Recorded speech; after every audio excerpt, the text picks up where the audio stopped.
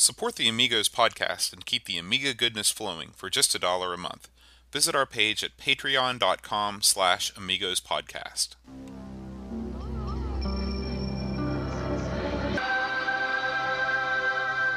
Amiga, the first personal computer that gives you a creative edge. Amigos, the podcast about everything Amiga. Amigos is a proud member of the Throwback Network, your home for quality retro podcasts. And now, here are your hosts, Aaron Dowdy and John Bodovkar Schaller. And today we're going to talk about Benefactor. Very rappy. Yeah, that's my new rap voice. Oh, is that what it is? Don't quit your day job, bud. But before we get into the Benefactor action, we got some feedback, and we also have a package to open. Oh boy. So let's dive right in. Matt sent us a message. He says, hey, John and Aaron, longtime fan and Patreon supporter here. Thank you for your support. Listening to your latest episode of Amigos and heard Aaron express some interest in a JAG SD card solution. Yes. He said, just a heads up, Saint, and that's SAIN capital T, up on Atari Age is almost done with his SD card solution for the Jaguar that will play CART and JAG CD images. Oh, I didn't even know about the CD part. Yeah, and he says, I have his Lynx SD card and it's pretty amazing. When he's done, this looks to be the holy grail for JAG owners. Yes. Man. So had you heard about that? I had heard, for years on and off, I've heard people working on an SD solution. The fact that it plays, and you probably know this, but the JAG's CD attachment is just garbage. It is hot garbage. And I'm not just saying that because the angry video game nerd trashed it. I mean, this thing is renowned in the community for being crap. Plus, it's old. I mean, so I'm going to give it a pass because it's crap, because it's old. But it was never that good. So the fact that this thing can play the CD games is real enticing to me.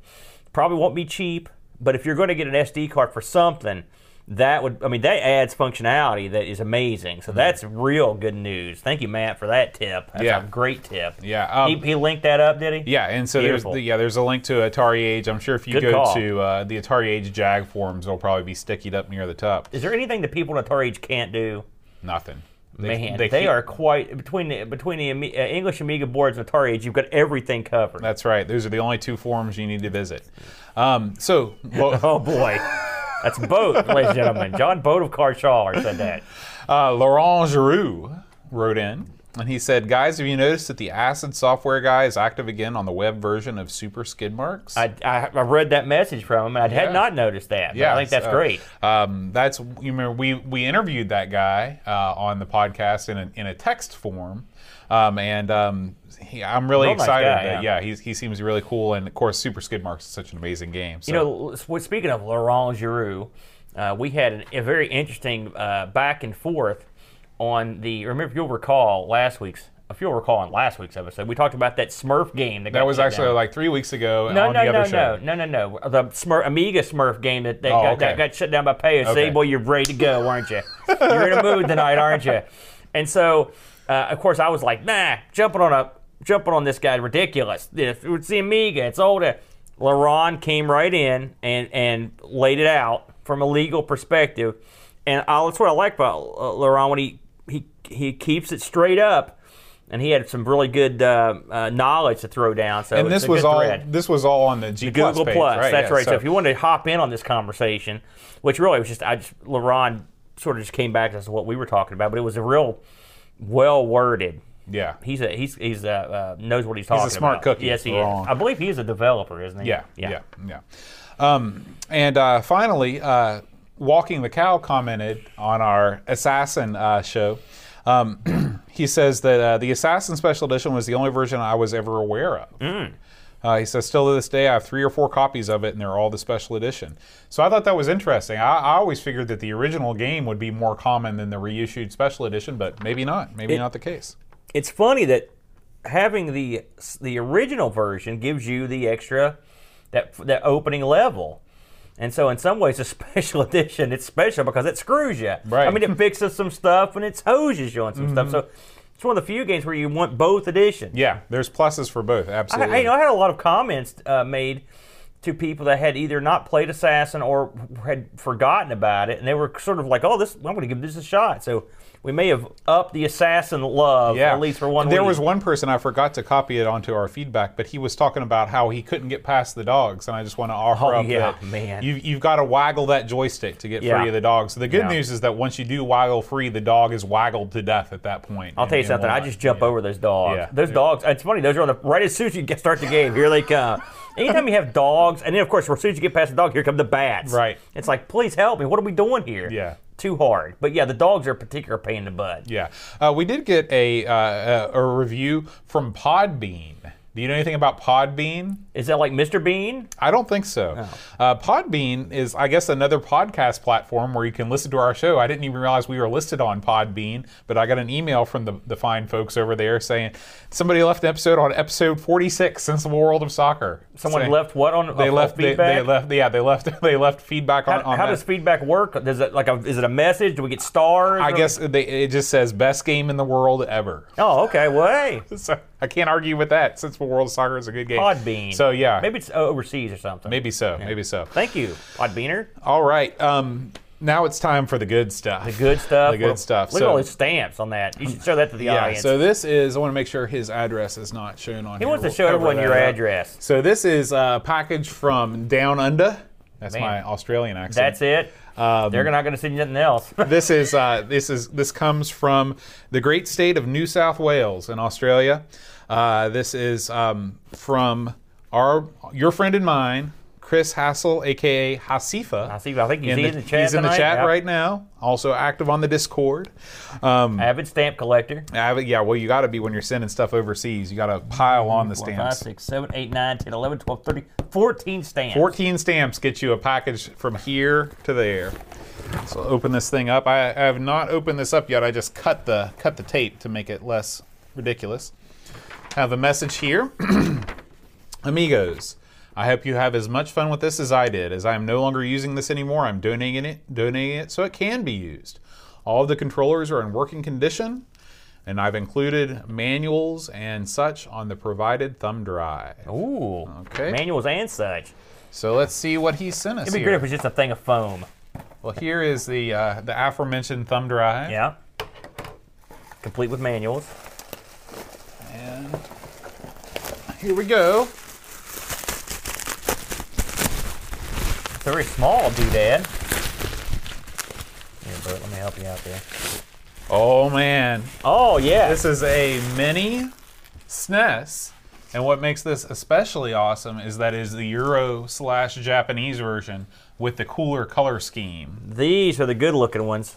Wow, what a gift, eh? Yeah, yeah. Hasifa, you're a fine fellow. The boat will absolutely eat this up. You wanted one of these. Now, I've been a SNES fan for a long time. In fact... See, we've got fake control reports on it. in fact, I think what we're going to do is a little before and after with this, Aaron. Oh, yeah? Why don't you take this picture and hold it up, and then I'll pose in the same way. Man, there you go. That's young Boat. How old were you now on Boat? I was about 10. And here you are today. Yeah. Really, not much has changed. Yeah, I'm the only 5th grader in history probably that chose to pose with a Super Nintendo controller. And now, well, one thing that's changed is the controller. You've got the cool, awesome European-style, colorful controller. Right. Man, we really got jobbed out on these Nintendos, the Super Nintendos. I mean, this is a sleek-looking unit. Yeah. And with the cool, colorful controller, we got that drab, ugly purple and gray gimmick thing. Yeah. You know? And he's included another controller plus a third-party wireless controller. Oh, and man. this one's a 6-button deal with turbo and all kinds of stuff. So. Man, Hasifa, that was nice of you, That sir. was super nice of you, Chris. Thank you so much. What a lovely thing. And there will be a Hasifa memorial stream. That sounds bad. That sounds like he died. There will be a stream in honor of Hasifa where I play all of the Super Nintendo games. Here's the big question, Mr. Boat. Are you going to run that gimmick on this that lets you add more gimmicks to it? The gimmick has already been installed on it. Oh, okay. Well, that takes you right out of the picture then. Very good. Yeah. That's nice. So, thank you very much. Thank you very much. Don't forget the... This is the first time I've ever held one of these actually in my hand. yeah, they're very small, aren't they? Yeah. So, but very cool looking. I love it. That's you really lucked out. Now, I remember the Nintendo was shipped with different games with the European release. Is this one the same all over? I want to say that this one is also different, if nothing else, with the name of the Star Fox games, because I think it was called Star Wing in the UK and in Europe. Yeah, because there were issues with the Star Fox trademark. Will there be any issue with that being in PAL? HDMI doesn't care what you are. See, I didn't know. Yeah. So yeah, we'll be firing that up soon. Thank you, Chris. Aaron, are you ready to talk about this week's Amiga news? Let me just get the Grambletron here. Okay. Don't hurt me. Okay. I'm on it. So we had a zillion tons of news this week. I mean, it was news-a-mania. We had people sending us news. News was happening. And some of it I just stumbled across. Like this first little item, because it's been out forever, but it's new to me, or I'd forgotten about it. There's a site out there called Amiga Paradise. It's got crap loads of Amiga music on it. Hey, I love Amiga music, and it's awesome. So if you want to check that out, well, that's the next story in the list. Well, we'll go ahead and cover that one while we're here. Oh, sorry. Someone has done the Lemmings. Let's see who submitted this story. Mr. Boat. Let me see here. Here we go. Seb John Kiernan. Yeah. I think it's the first time I've seen that. We've seen that name before? Oh, yeah. We see Seb all the... Well, I don't Okay. know if he's posted on G Plus before. Yeah, but- must be it. Yeah. So Lemmings number 1, which I guess song 1, performed the Casio SK1. Now, did you ever have an SK1 growing up? I'm not a big synthesizer guy. I had the cheap, generic, like Radio Shack, probably Realistic or one Well, of those. this is... I had this keyboard, this Yeah. exact keyboard, and it was great because it lets you sample your own voice in like a 1-second sample, and then you could play around with it. So I've got a lot of memories trapped in the SK1. I love it. It was awesome to hear this performed on this particular keyboard. Very good. Very good. And it sounded pretty good. Play another stretch of that, bud. All Let's right. hear it.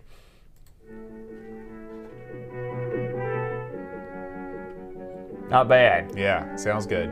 Lemmings had some unique tunes in it. It sounds like you could have pulled that directly out of it, almost. Right.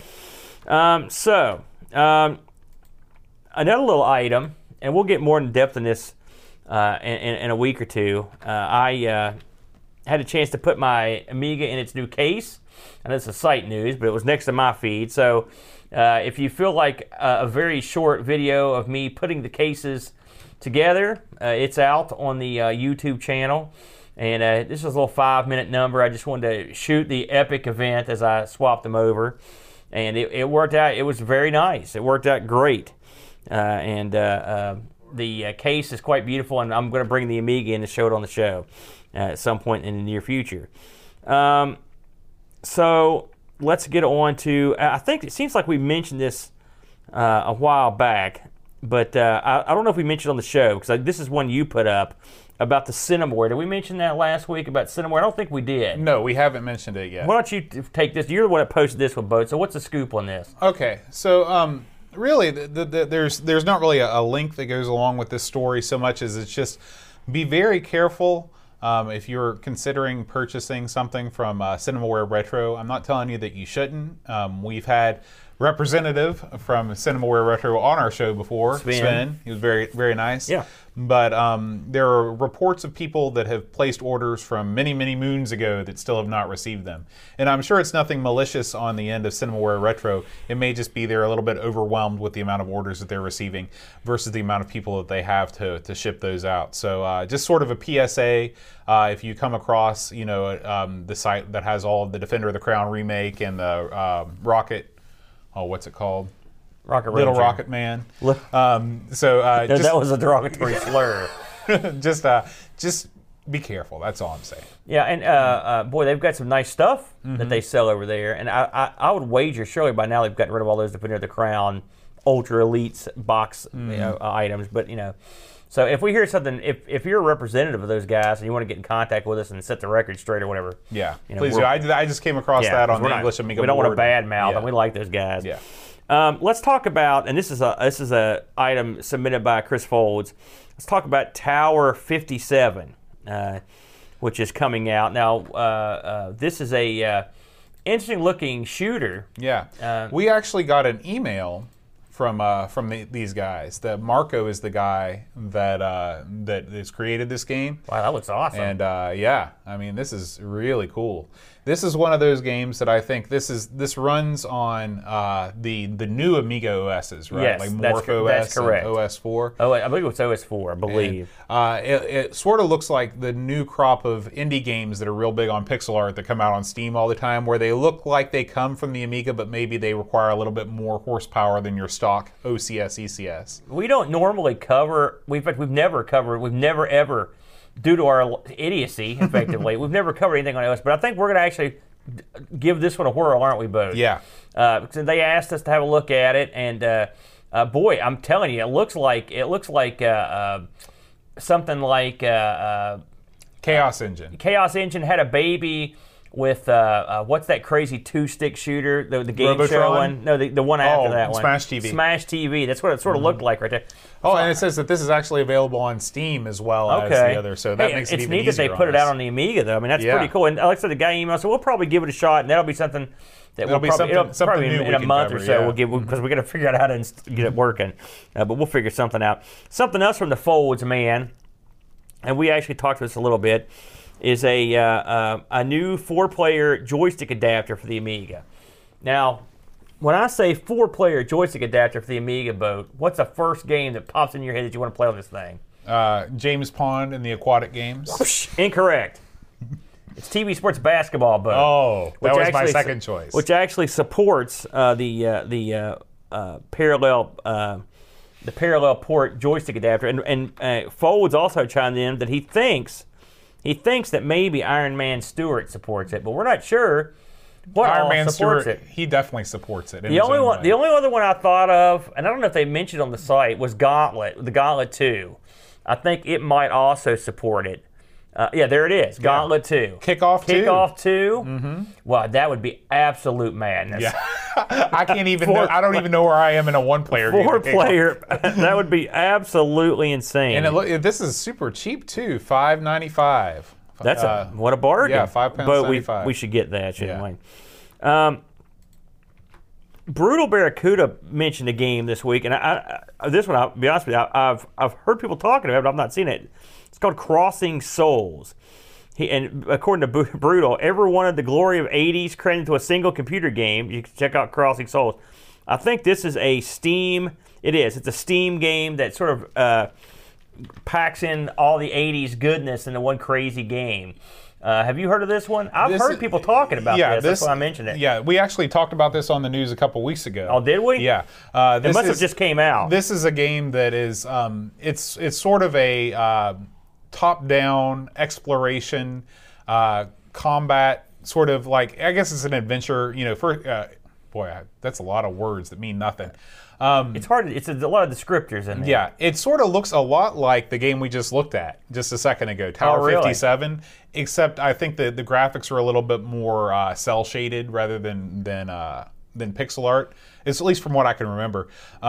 But I could be wrong. But it's a lot like the video game version of Stranger Things, where they've created a sci-fi story and then they just set it in the 80s to appeal to all the people that have nostalgia for the 80s. That's the new thing. We're living in the time when Happy Days came out and all the people that grew up in the 50s were like, "Oh man, that's great." Man. Except now we're the I never old thought people. about it that way. Mm-hmm. Gee, many Christmas. Is that where we're at? That's where we are.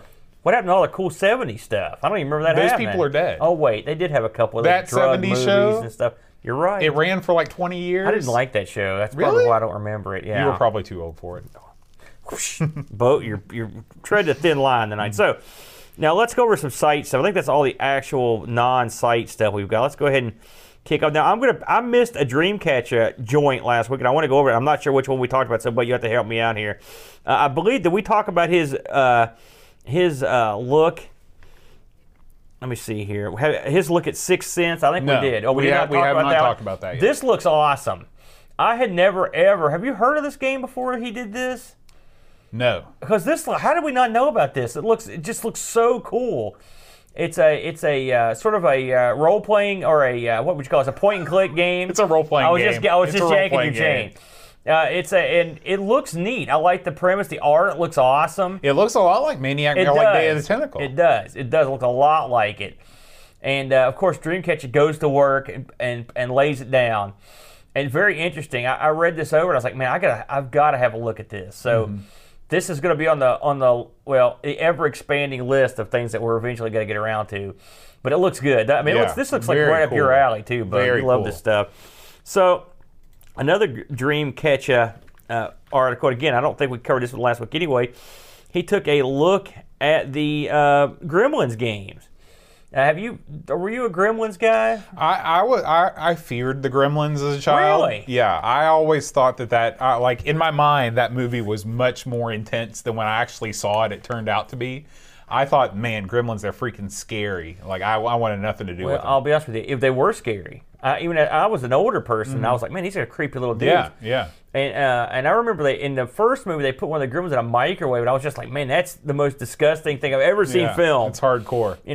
But I liked it. I liked the first movie, and we went and saw the second movie in the theater. But I remember my folks and me went and saw it, and I knew Hulk Hogan was The second in it. movie flies off the rails. No, second movie is better than the first Yeah, movie. oh, yeah, because I they make agree. fun of the Yeah, first parodies. it's great. And Hulk Hogan's in it. I remember I've been waiting the whole film for him to come out, and right when he comes out, much like when we saw Indiana Jones, the film broke in the theater, and they had to restring it. Yeah, it's crazy. That's something that never happens anymore. Yeah. I would wager, but the film broke. But I have played Gremlins on. I'm trying to think what I played it on. I think it was the Amiga version, and I never played the sequel. I don't think I even knew that it existed. And I didn't think the first one was all that great either. I played if it's anything like the NES game, the NES game wasn't that great. Yeah, but Dreamcatcher does all of his due diligence and goes through about 1 million of these things. Who knew that the Gremlins got that much action? I've wondered why they haven't retapped this. This is going to be one they go back to. Because it's still, people still talk about it. That's true. That's true. And people still know what the Gremlins were. And plus, you had all the big wheels are all in there. You had all the big guys. I think it might have been in Dreamcatcher's article I was reading. The only way that they could get the director of Gremlins to sign on to do a second movie is if they gave him total free reign to do whatever he wanted to do, and that's why it's so wacky. Is because he's just like, I'm gonna just listen. No movie needed parodied. I love Gremlins, but when they made the second one, tons of people hated it. And I guess they were waiting for more of the same. More of the same would have been crap. You need this. Right. I Something agree. totally ludicrous. That's what was great about it. So if you're into Gremlins, I'd give that a look. And now here's another great. Speaking of Dreamcatcher, he does a video look at the Seymour series. Now, again, I would wager this was a bigger hit. I knew nothing of this. Did you know? This is a video this time around. And DK's been putting out more videos here recently, which I love. And you get some real interesting, a cross section of these series. I mean, like I never knew anything about him before this, and I learned a lot. Yeah, I mean, I'm almost sure they didn't bring any of these games to the States. I mean, they barely brought Dizzy games to the United States. Dizzy barely, so, yeah. I mean, really, he was on that wacky. I know he had a cassette on a Nintendo, right? When he was part of that crazy Nintendo cartridge, right? That was a cassette thing or whatever. Supercharger. That was the 2600, but it was the NES version of that. That's the one. And he also had a real cart on the NES too. I'm pretty really? Sure. Yeah. I know he did because I rented it, but it was an unlicensed deal, and it was. Oh it was sort do you of remember if you liked it or not? I couldn't figure it out. It was so far removed of the games that I was used to playing, and the fact that it was so hard. It's kind of like Treasure Island Dizzy, how it's a very frustrating experience. I like the fact that this is a spin-off of that wacky. If we didn't get the original, there's no way we're getting a spin-off of it. No. So that's a non-starter. I think. Well, I guess we should probably mention that we have ARG out this week, where we take a look at a couple real classics on a Nintendo boat. We depend on your perspective. We look at Urban Champion and Popeye. Right. And I say those in that voice for a reason. If you want to watch, when you want to watch characters beat the tar out of stuff, then this is the game. This is the game for you. Urban Champion, quite a game, but look at that. I'm demonstrating the punching ability down there. Is that what? But we may have to react. We have to have a live action version of this here in a minute if I keep going. I think that pretty much sums her up, Bo. Can you think of anything else you want to touch on while we're thinking about it? I did want to just remind everybody that if you are in need of some additional clothing to wear, we do have a storefront over at tpublic.com/AmigaTees. Well, I thought we did. And I'm just going to figure out how to find that really quick. It's easy. Anyone can do it. Right. Let's see. Did I just spell it wrong? No. This is a great podcast. We'll be selling T-shirts out of the back of a van. Here we go. There they are. I got it. So if you want an Amiga shirt of any stripe, we got the Boing Ball shirt. We have our Patreon staff and supporters shirt. We've got an Amigos Retro Gaming shirt there. So everything is currently on sale at the store, up to 30% off. You're skipping the best one. Oh, what's that? The Mime and Puppet Oh, bar. yeah. That's by far even the finest shirt. our best-selling Amigos Mime and Puppet Bar T-shirt is currently on sale for the low price of $14. You know, I do not possess a Mime and Puppet Bar shirt, but I may have to pick one up at that incredible discount. Absolutely. So that is tpublic.com/AmigaTees. Actually, it's /stores/AmigaTees. That was the mistake I was making earlier. So, yeah. All right, Aaron, you ready to get into the Benefactor? Yes, I am. But right. I'm ready to rock and roll with the Benefactor. So this week's game was Benefactor, and I believe who was the fellow that selected this before us? Was that This was Pixels at Dawn. This is his Amigos Game Selection Committee member, Pixels at Dawn. Beautiful. Who's with us in the chat. Now, I will say we've had several of these game selection committee games in a row here, and so far they've been quite good. So we'll see if Benefactor keeps up the pace here. So this came out in '94, and what's fascinating about this to me is it was developed by Digital Illusions. Now, if you'll recall, Digital Illusions is famous for their pinball games, Pinball Fantasies, Pinball Dreams, and they're a Swedish outfit. And honestly, I did not know they did anything but pinball games. I had no idea that they had done anything else but pinball games. And so lo and behold, this shows up at our door. This is another thing that's wacky about this is it's published by Psygnosis. Of course, Psygnosis responsible for publishing many classics, The Shadow of the Beast, and Blood Money, and a ton of other good games, bad games, and games in the middle. But they always have a lot of panache. So the best way to mention what this game is to discuss Psygnosis' earlier games, Lemmings. This has, in fact, a lot of people compare this to Lemmings right down the line. I think there's I don't necessarily think it's exactly like Lemmings, but I can see the comparisons. In Lemmings, you control a cursor that basically tells these lemmings what to do to escape a level. Pretty simple, right? In this game, this is more like Action Lemmings. You control the main character, Ben E. Factor. Or Ben E. Factor, yeah. And Ben E. is trying to rescue these little guys who have been... Is that like Ben E. King or Ben E. Hill? Benny Hanna. It's another guy it is. And Ben E. is an intergalactic hero. He receives this signal on his ship. This game's got a big, huge shtick that it rolls out at the beginning and at the end. A big, huge ton of text that comes out about how you're trying to... These evil aliens imprison these other cuter aliens on their paradise planet and turned off their rainbow machine, made it all gloomy, and it captured all these guys. And so it's Ben's job to go down and rescue these guys. And they're called the Merry Men, these little tiny guys. And your role in this is to go and free them all from their cages. And once you free them all, you can start back up the rainbow machine and make the place a paradise again. Sounds good, right? Yeah. So that's the premise. Now, what is the game? Well, this game has a little bit of Lemmings and a little bit of rock and roll, of like a flashback or a Prince of Persia, and toss in a dash of, say, like the Lost Vikings in there, and you've got a game here. If the Lost Vikings, if you didn't have to control the other Vikings and they knew what to do, that's what these guys are like. They basically know where to go for the most part when you free them. So right away you'll notice that the graphics on this thing are small, really small. lemming size small. And which is a plus because it allows you to see the entire stage all at once. well, not really. You can see a big chunk of the stage, but there are tunnels and doors. You go can to see. other parts Okay, of the, let me just say, yeah. you can see a heck of a lot more of it than you can in a game like Lost Vikings. Yeah, absolutely. Yeah. So Ben E. in the first level, right away, you know what you're up to. He has to run and jump across a chasm. He's got to go up. He has to go up a ladder. He has to go across another chasm, get a key, come back, unlock a guy, and then once you unlock the Merry Men, the Merry Men are firstly at the beginning is one Merry Man. You unlock it, and then your goal is to get that guy back to the teleporter that where you start. Well, not that tough early.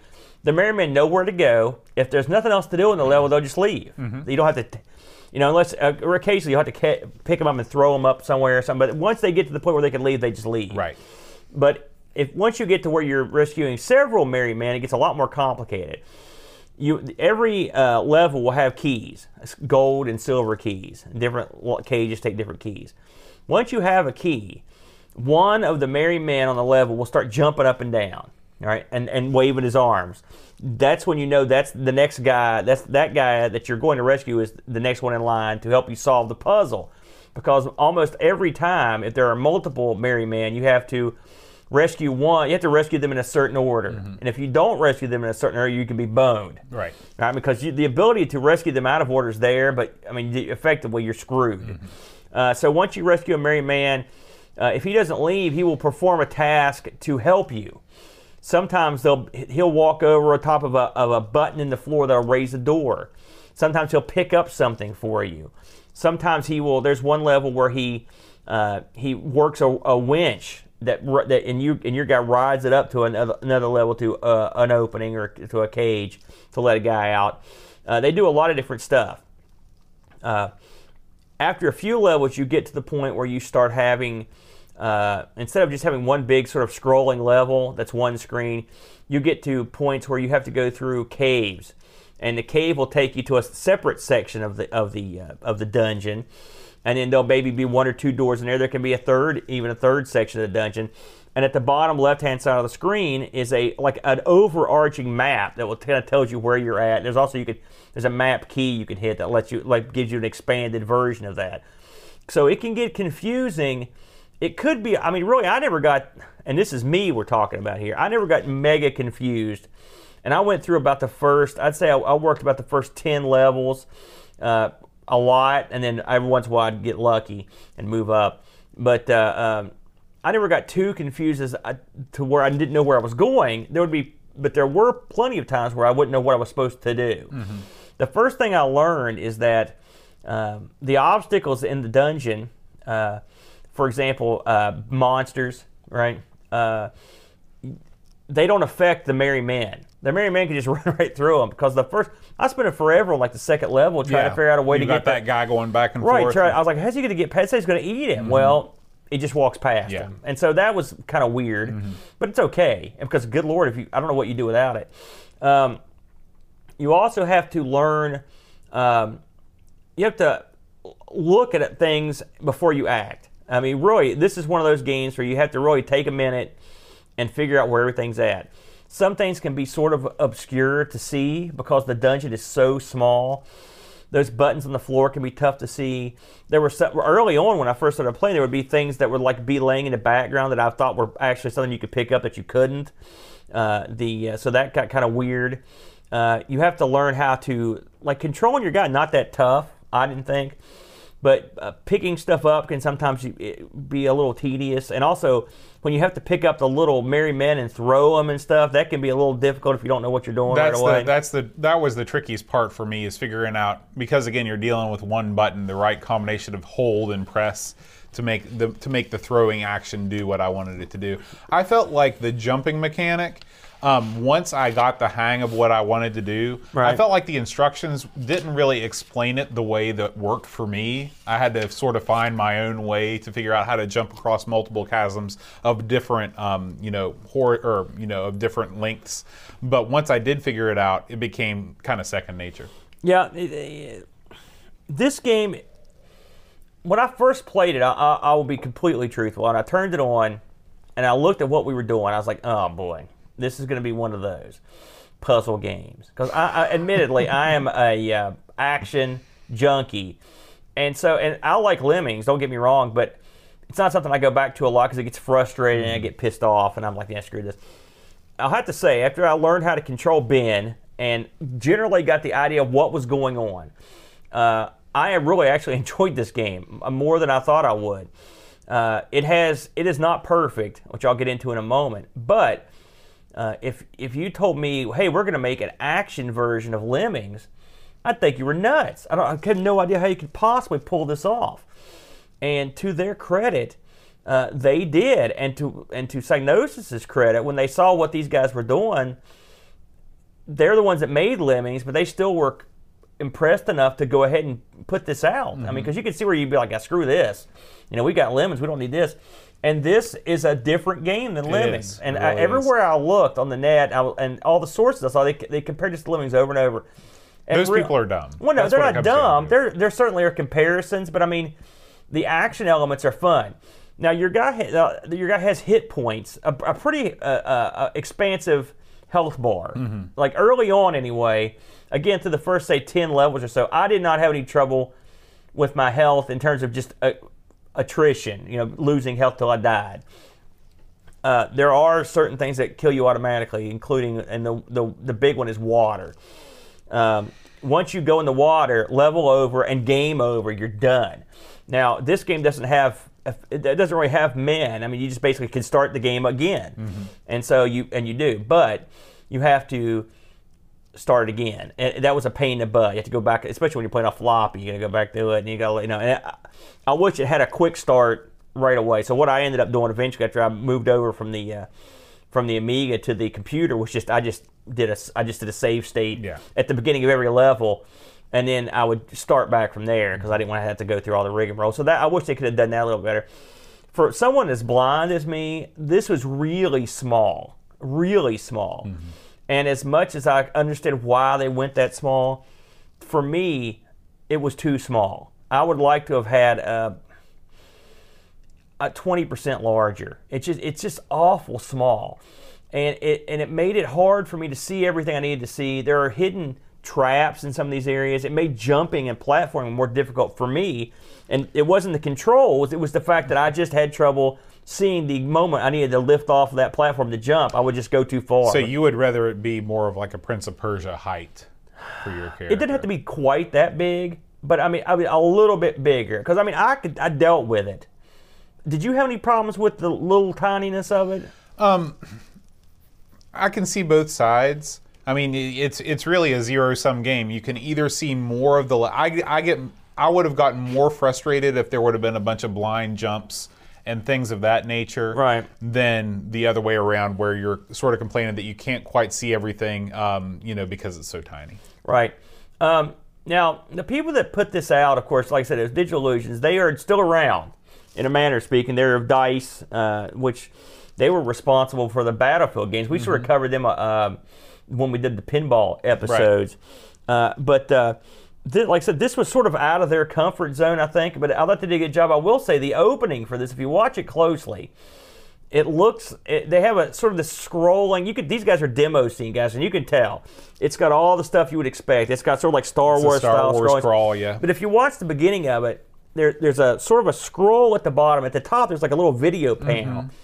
I'd bet dollars to donuts it's the exact same size and exact same programming that they use in the pinball games for their readout. Ooh. It looked just like it. Now, I'm sure I'm not the first person to notice that. I don't know. I didn't pick up on that. It looked I thought to myself, you could put the machines around that, and it would be... That's quite perceptive. So I did notice, and I bet they used some, because you know how the pinball machines had that sort of video they would use. I bet it's similar. It was just like I said, it was like a rectangle. Yeah. So I noticed that when it was coming up.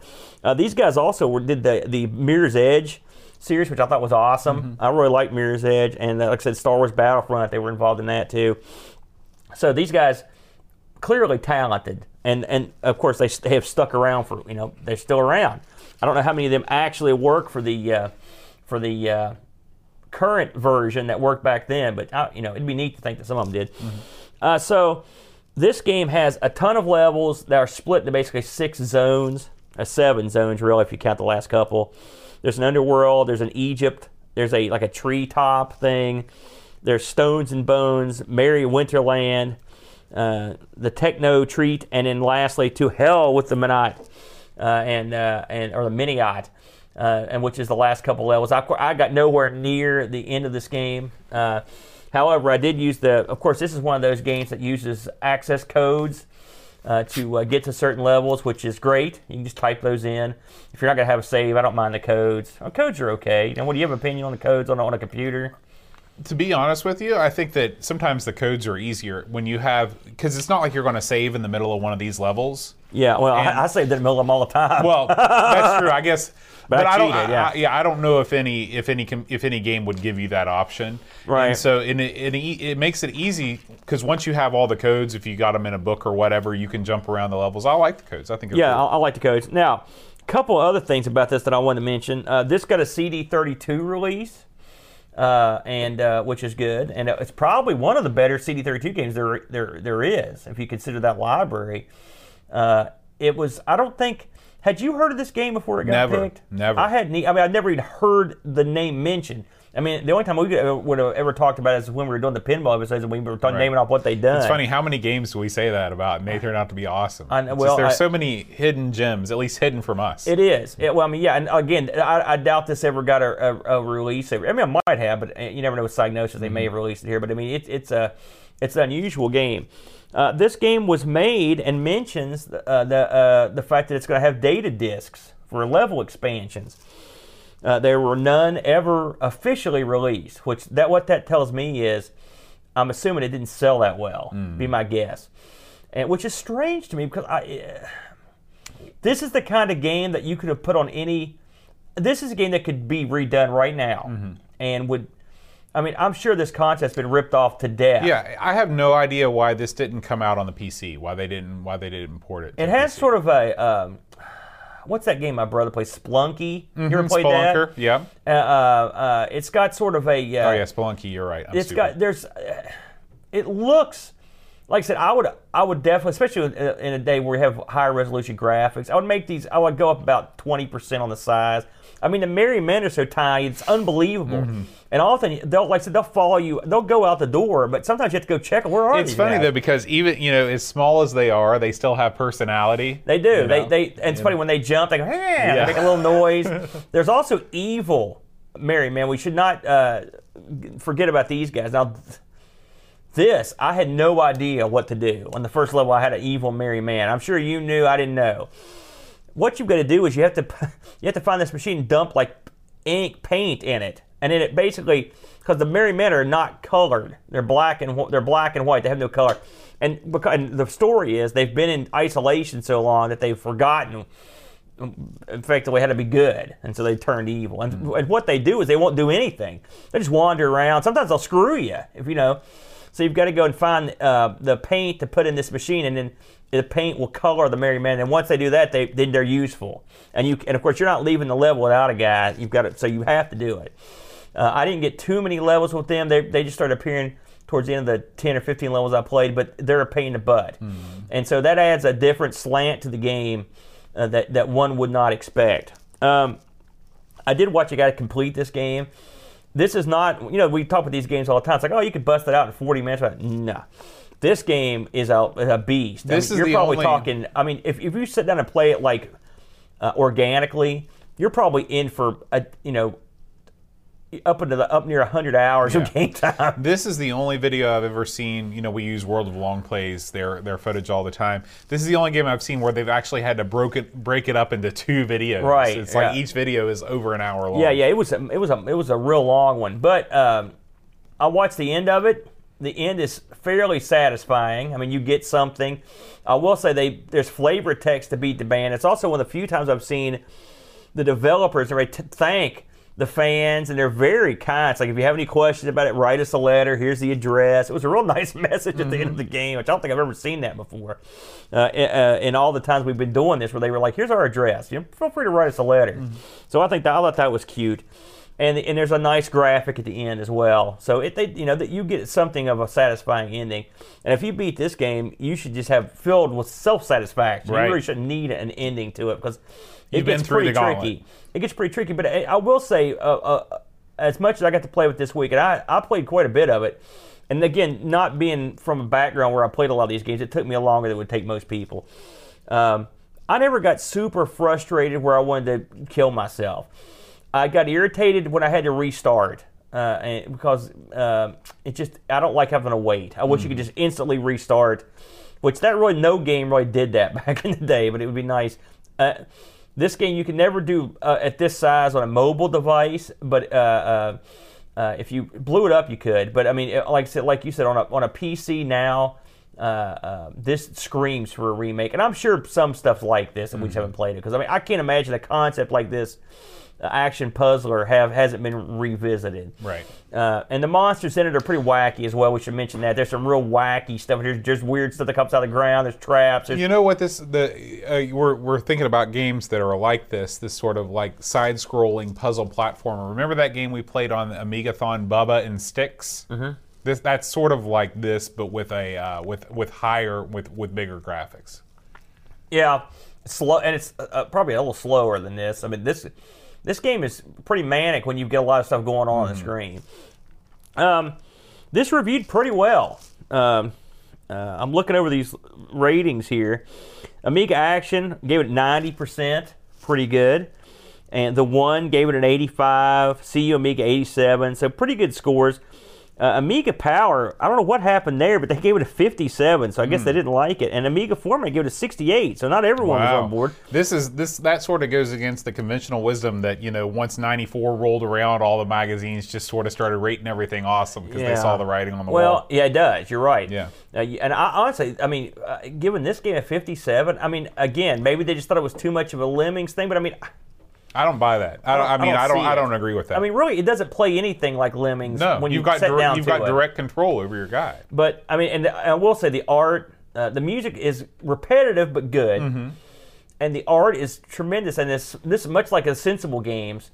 The little guy is well animated, interesting. The level in between level parts is cool. The guy's leaning on this thing, looks all kind of like a cool guy. He looks like a proper hero. Yeah. The merry men aren't just little like stressed out midgets. I mean, they're actually the most helpful NPCs of all time. They do stuff that you need, and that's a refreshing change from just guys that just run off. Yeah. It's like, come back, help, Right. run to rescue you. So overall, again, much like I've said this how many times, a million, this game was way more fun than I thought it would be, and I played it a lot more than I thought I would. I really enjoyed it. I looked it up on eBay, and the CD32 version you can get in the UK for $23. Not bad. The box version, the floppies, it was available in the US for, I saw a box set for $40 and a box set for $35. And then I saw one that had sold recently for $50, so I'm guessing that's about the going average, between $40 and $50. Not bad. I mean, you should have known when it was from who was developing it that it would be quality. Those guys turn out top shelf stuff. So, any final thoughts on it? I mean, I enjoyed it. Yeah, I truly think that this is we play a lot of games on this show that I think are garbage, and sometimes they're popular games and it doesn't make me popular. But this is really a game that I'd never heard of before before it was suggested by Pixels at Dawn. I played it, and I couldn't believe that I'd never played it before or even heard about it. It was so good. Yeah, it's amazing. I'm starting to think maybe we should just never pick our own game. Yeah. We just let everyone else pick the games for us, because our taste is certainly garbage compared to the listeners. But yeah, fun stuff. I enjoyed it. Yeah. All right. Well, before we start the end of the show, I wanted to thank everybody that's hanging out with us in the chat this evening, including Leaf Killand, Dan Ross, Pixels at Dawn, Hasifa, Necronom, Gary Hucker, Will Williams, the Guru Meditation. Hey guys. UK Retro Gamer, everybody, Amiga Dude, thank you so much for hanging out with us. We do record the show every Friday except when we don't. So at 5:30 p.m. Eastern, the next 2 weeks of Amigos are going to be pre-recorded. However, if you hear this somehow before tomorrow afternoon, feel free to check in. And if you're watching live in the chat right now, feel free to check in tomorrow at 1 p.m. or 2 p.m. Eastern. Tomorrow right? being what? Tomorrow's Saturday. Yeah, but I'm telling. So you can tell them what the day is in case they're listening. Well, this, there's only one tomorrow for the people that hear this because it'll be too late otherwise. That's what I'm saying. You should tell them what the actual date's going to be. Well, I don't know the it's actual the 17th. date. Okay, It's the 17th. thank you. You could have just said the 17th. Well, I didn't instead know of it. interrogating me. While I was interrogating you, I had to Okay. come up with anything. But we're gonna start. Are we gonna start 1 or 2? 2. 2. We're gonna start at 2, and we're gonna do Hi, Bill. 4 episodes of. We're gonna do 2 episodes of Amigos and 2 episodes of ARG Presents back to back to back to back. So That's going to be a come on out for a podcasting mini marathon. Yeah. But anyway, thank you so much for supporting us on Patreon, all of you fine patrons. If you want to support us, you can go to amigos.com. Nope, that's not right. Patreon.com/Amigos Podcast. Don't forget to check out our sister show, ARG Presents, where we look at 2 games on a different system each week. And follow us on Facebook, Twitter, and Google Plus and Instagram. everything. Everything. We're everywhere. All right, guys.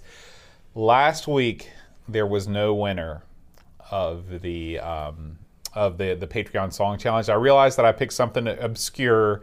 Aaron, it's something that's really Aaron's bag. I like to call it prenatal music because I wasn't born when it was made. So I just kind of call all of that stuff prenatal music. But this week I'm going to pick something that I hope maybe you're more familiar with. We'll see how it goes. You gonna tell them what last week's was? Last week's was Moon Age Daydream by David Bowie. So you're telling me no one got Moon Age No. Daydream? It's like I said, it's stuff that you know, but it's obscure.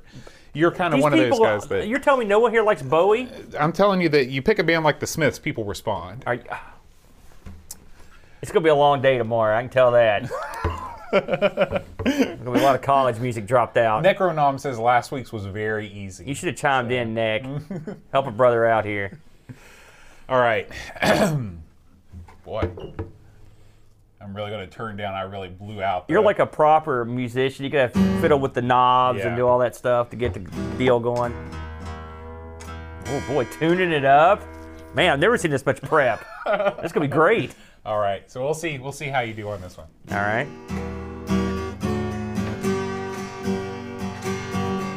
Waterloo. Dan Ross, Leaf, Pillon, Alan Kebab, Donald Tyler, Level Lord, John Marshall, Matthew Perron, Ricky, The Rocher, Creepy, Dead Boy, Yeah. Biggie, CTZ, The Slow Norris, Stefan Sorgo, Mortensen, Edmund Hellline, Window 75, Christopher Hessel, and Ravi Abbott, Chris Foltz, Dreamcatcher, Lauren Giroux, Brendan King, Lane Vincent, Adam Battersby, O'Brien's Retro and Vintage, Gary Kersey, Brian Jones, Paul Harrington, Duncan Styles, Anthony Jarvis, tapes from the crib, Josh Nan, Will Williams, Adam Bradley, Jonas Rulo, THG, Eric Nelson, Kim Tommy Humberstadt, Daniel Bingston, Brutal Barracuda, Darren Coles, Jason Moores, Pixels at Dawn, Bjorn Varman. That was something. That was something. You never Bo. say nice things about my music. I didn't say any bad things. You just assumed it was. I was thinking it was I garbage. can read your eyes like a book. Dr. Seuss. That was beautiful, Boat. Thank you. Thank you. Skrillex. That was it. Dan got it. All right. So next week, we are going to play.